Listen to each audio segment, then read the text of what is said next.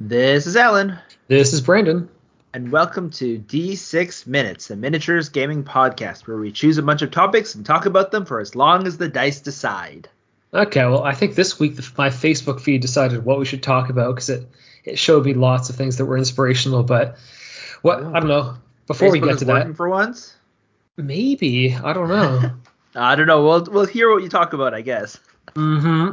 Anyways, before we get to that, the stuff that's not inspired by Facebook, your hobby stuff. What have you been up to this week? 3 minutes. Did you hear that thud? I have heavier dice now. So I went out on Amazon and I bought some metal dice because it was like cheap. I don't know. It was just for fun. And so I've got a big ass clunky aluminum dice. It's pretty good. It's like, the normal steel dice are way too heavy. Oh yeah, they'll break things. Yeah, they'll just break whatever. But these ones I feel like are pretty nice. They probably are not going to chip or anything they fall on. I feel like they're only a little bit heavier than, actually probably a decent amount heavier than plastic dice. But they're pretty good. But anyways, what I've been working on. So last time I said I started on my did I say I started on my Rama? I think you said you finished up a bunch of like Space Marine-ish things from a 3D site. So I finally finished my my Namur, which I've been working on. So now for Namur is a unit in Infinity. She's like really awesome. I learned because after I finished her, we had a tournament, and so I played in that, and I got to try her out immediately. Played 3 games, trial by fire. She's amazing, and I painted her nicely, which I enjoyed. Yeah, I think people are down on Rama. I don't know why. Maybe because the new hotness in Infinity for assassins in that faction. So maybe it's just like the new hotness has left her behind. I think there are some sort of weaknesses relative to assassins that Rama has. Their infiltrating stuff is kind of expensive. Yeah. So although they have a bunch of decent units, they're just a little bit too expensive. But they did get a Sundukbut, right? So they did get the Sundukbut, and the best Sundukbut I think is probably the Neurocynetics ones, because he goes right into the midfield with an AP Spitfire and a light shotgun. So that's a pretty.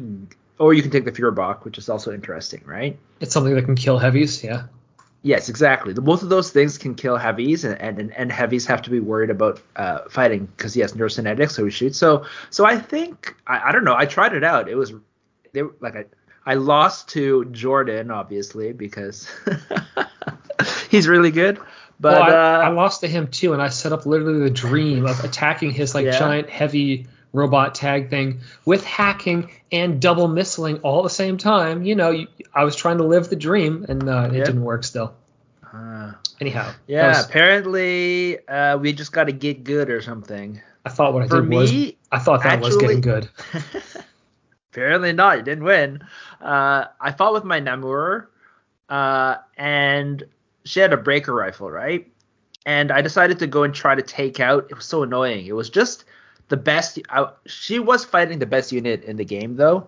So she was trying to kill a flash pulse bot, and he wouldn't die. And I kept on trying to use my Namur because she's immune to flash pulses.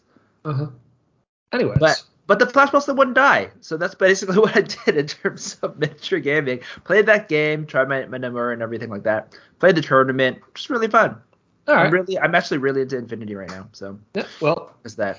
For my 20 seconds that are left, I did do stuff for Infinity for that tournament, which was finish off the Table of Infinity terrain that I've been talking about and brought it to the tournament. So that's true. That's pretty awesome. I did that. Yeah, I noticed. I was like, oh, where did this terrain come from? Yeah, so we got a couple of nice terrain tables that is used with like cut up old paper Infinity terrain. So before they had the heavy cardstock. So instead of like using that and have it be destroyed because it's light cardstock, it's great for like getting into the game, but eventually you generally want to replace it with something tougher, right? But if you're also paying attention, it has a lot of clear coat on it. Oh yeah.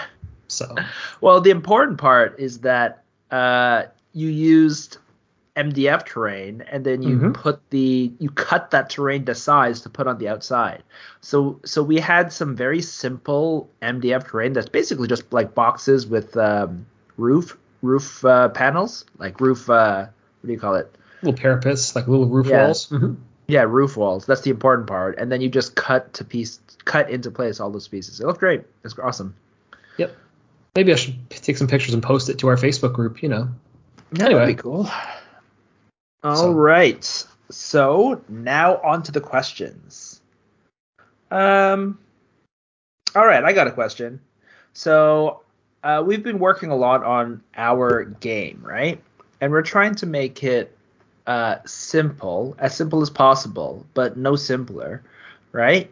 To keep interest for us when we play the game, right? So there's a lot of different games that are like beginner games, you would think, but sometimes if it's too simple, you kind of just inevitably grow out of it, right? Because it's too simple, right? Yeah, you figure it out. Yeah, you kind of figure it out too easily. So I guess my question is, how simple is too simple for you? 2 minutes. Okay. So I think back to my quick comment of like you figure it out. I think the key is like surrounding that idea of figuring the game out, where basically you come back to the game and you're like, oh, I'm just going to do the same thing I did over again. At that point, once you start having that experience over and over, like it's going to wear the game out. So obviously you don't want to drop below that threshold of where you can just like figure the game out really, really quickly. But then again, like with a game like ours, I think if you played it like 3 times a week for a few months, you might actually figure that out. So I don't know. I'm trying to quantify that though, in terms of like how few rules you like, how long it takes to learn the thing. Mm-hmm. Yeah. I don't know how you quantify that really, of like how quickly you can like feel you fully grasp the game. Because with Infinity, I don't feel like I fully grasp the game, and I've been playing it for years and years. Yeah. But I mean, they keep changing it, so you don't quite get that feeling, which is part of it. But I don't think that even if they didn't change it, I would feel like I'd entirely grasped it. So I don't. It's hard. How would you quantify that? I think you're kind of right. I feel like it, in my opinion, like I kind of agree with you. It's not. Is that too simple? Is not necessarily that you've mastered it, but like you will win all your games or you don't make mistakes, but it's when you kind of are feeling deja vu when you're playing the game. Yeah, that's what I sort of mentioned first. Yeah. Right. So it's when you're getting to a point where the game is not surprising you. Yep. Then, or putting you into spots where you're like, oh my gosh, or putting you into spots where you get something fantastic that happens, right? That just brings joy to you. That's probably, that could be an end of any kind of game, right? But the thing is, when things are too simple, that can often happen, right? More easily, just because there's not as many things that are happening. Yep. And so, but that doesn't necessarily mean like if you have a certain complication of a game, right? There's certain kind of mechanics you can put into games that are much more like next leveling your opponent can keep you guessing all the time, because when you're playing against a real person, then giving them next level mechanics means you have like almost an eternal kind of treadmill where you're trying to figure that stuff out, right? Yeah, that makes me think of poker, where the the base game rules are quite simple, but as long as you introduce that element where you're really playing your opponent, not just the game, then I think your game is complicated enough and has enough replayability. So maybe it does come down to that and not just pure mechanics. Just being able to read your opponent. But at the same time, reading your opponent, and they're kind of forever mechanics. This is why I kind of like this game, the card game Coup, because it's basically almost all reading your opponent, right? There's very simple framework of all the different roles, and then the rest of the game is just trying to figure out whether your opponent is lying or their strategy at that time, right? Yeah, so I guess basically our answer is that if there's not some sort of way of bluffing your opponent in the game that can be fun, then the game is probably too simple for what we like. Because we got to wrap this up. We've gone to 3 minutes. So. No, okay. I wouldn't say that. I guess the problem is, I guess we don't know. How simple is too simple? That's a good question. We can't answer maybe that. we should expand that out, to a full podcast and talk about it more. All right, I guess I will go for one. So, been thinking about this is well, I'm not going to say. Well, I will say how this came off the Facebook feed. I was looking at my Facebook feed and it was advertising Rem Racers to me, which for those who have not seen it, it's basically a board game where you race cars around a track made by Corvus Belli, and because we like Infinity, it probably thought I like it. But got me thinking, should most miniature game companies who are a decent size put out board games to just try and rope the non-miniature gamers in? Okay. 4 minutes. So we got one after this. I don't know if I would say a blanket no. Yes. I don't think everyone should do it. Yeah. But I think there is definitely some good reasons to do it. Especially, but I don't know if you necessarily want board games, but I think having smaller games that can kind of drag people into your larger game systems and things like that is a really good idea. You look at, we talked a lot about how Games Workshop, their strongest thing is actually not their miniatures, right? How nice their miniatures look. It's their IP. Yep. Right? And how do you expand out your IP? How do you get it out to more people, right? To have more people introduced to it, having other smaller games, right? Well, and they even branched into video games, which I don't know, from younger people, a lot of them have heard of them that way. It's true, right? And in that way, I think smaller board games with, putting out that IP, right, is a good multi-pronged strategy. But the issue is making a good board game is not easy, right? No.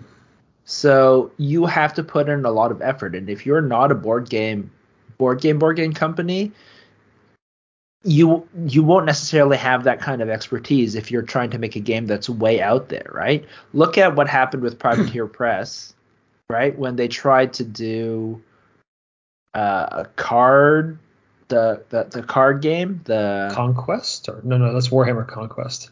No, it was Commander, something, War Machine Commander. I don't know. It was like a deck builder, kind of like Dominion kind of thing.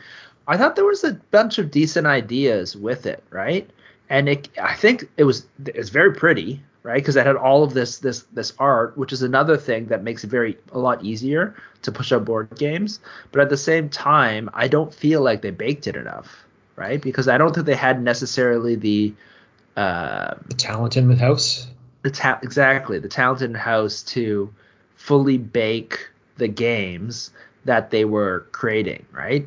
There was definitely something there, but I feel like they just didn't have that kind of mindset or the right kind of editing maybe and playtesting to make it really a good game, even though, they're game designers in another way, so they could come up with some interesting mechanics, right? And general systems, but that a lot of them were way overly complicated and there are a lot of weak points in it, right?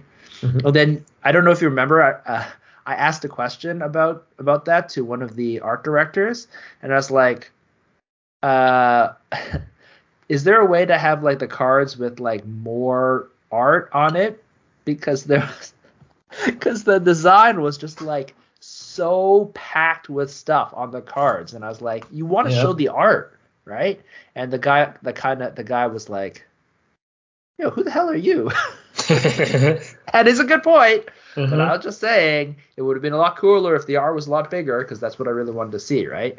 So yeah. Well, it sounds like if they're going to make a board game, they should really just partner with someone on the outside. But the other thing is, if I were them, I wanted to bring people into the space, I wouldn't want to be building a card game. I'd be wanting to put a game out there that gets a few miniatures in front of more casual people, just so they get acclimatized to the fact of these miniatures being in front of them. Because the board, you want people to be able to make the leap, going all the way into having a fully modeled board in front of somebody who's a casual. I just think of people that I know that would try to like share the hobby with, and that'd just be too much for them. But board games with a couple minis, I don't think would freak them out. So that's why it seems like the right avenue. But that card game you mentioned, it doesn't get the miniatures in front of them. So I don't even see it being a good avenue to introduce other people. I think there's the art and everything like that, which can make people interested. So I do think that it was a decent way to kind of expand out in general, especially if you're talking about how strong you want your company to be, right? And this is also another revenue stream, because even if your board games do not sell like the same people to try out your other games, that's another kind of audience that you can get to, right? Assuming you're actually making money on your board games, not losing it, right? But that's a bigger deal, because these are adjacent what do you call it, industries, right? But they are kind of they have slightly different audiences, right?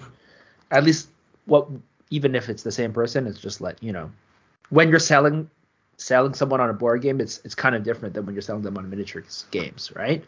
But I do want to say, like, one thing that I think worked really well is when the same company, Privateer Press, created Monster Apocalypse, right? Now, Monster Apocalypse is a hybrid kind of board game / miniatures game, right? You could argue it's a miniatures game with spaces, but it was somewhat, at least initially, it was like selling out into more of the board game kind of market, right? Yeah, it looked like it played like a board game. Yeah, so that's the kind of thing, right? And they tried to. I think it would have been decently successful if they sold directly into the board game market, except that they partnered with a company that, was a con. Oops. It's a pyramid scheme. Yeah, well, I think I mentioned this last time. Yeah. I'll never know if it would work. All right. Well, I don't know if we concluded if they should do it. Another question that should be expanded out into a full podcast, maybe. Our thoughts are too deep. All right, you got one? Yes, sure. So we're creating our game, and I've been thinking a lot about like starting games, and I've played a bunch of other like smaller games recently because we just came back from Gen Con, right?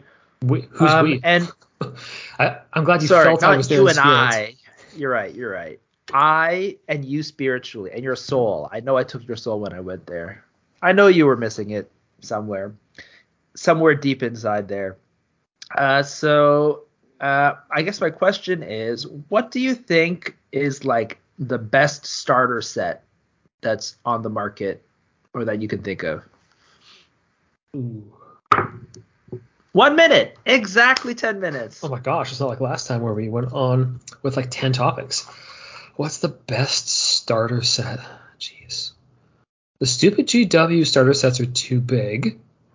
Yeah. The Infinity starter sets are too hard to build for a very beginner. War Machine shot themselves in their nether regions. Otherwise, I would have gone with them. Really? Frig.